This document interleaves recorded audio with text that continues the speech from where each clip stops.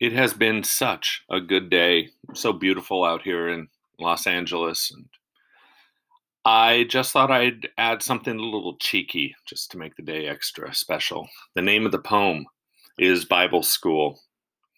I hope you like it.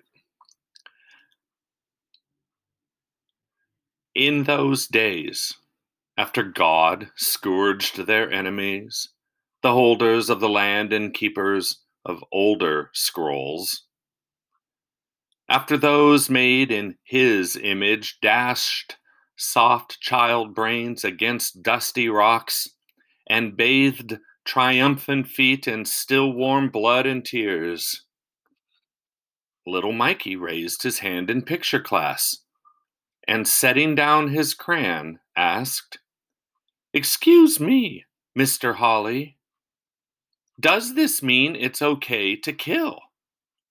'Cause it says do not kill somewhere." To which the teacher replied, smiling down at 7-year-old Mikey, "Son, it's always okay to kill. We kill cows, don't we? It's murder you've got to watch out for.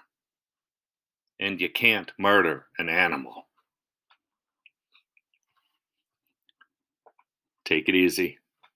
Thanks for listening.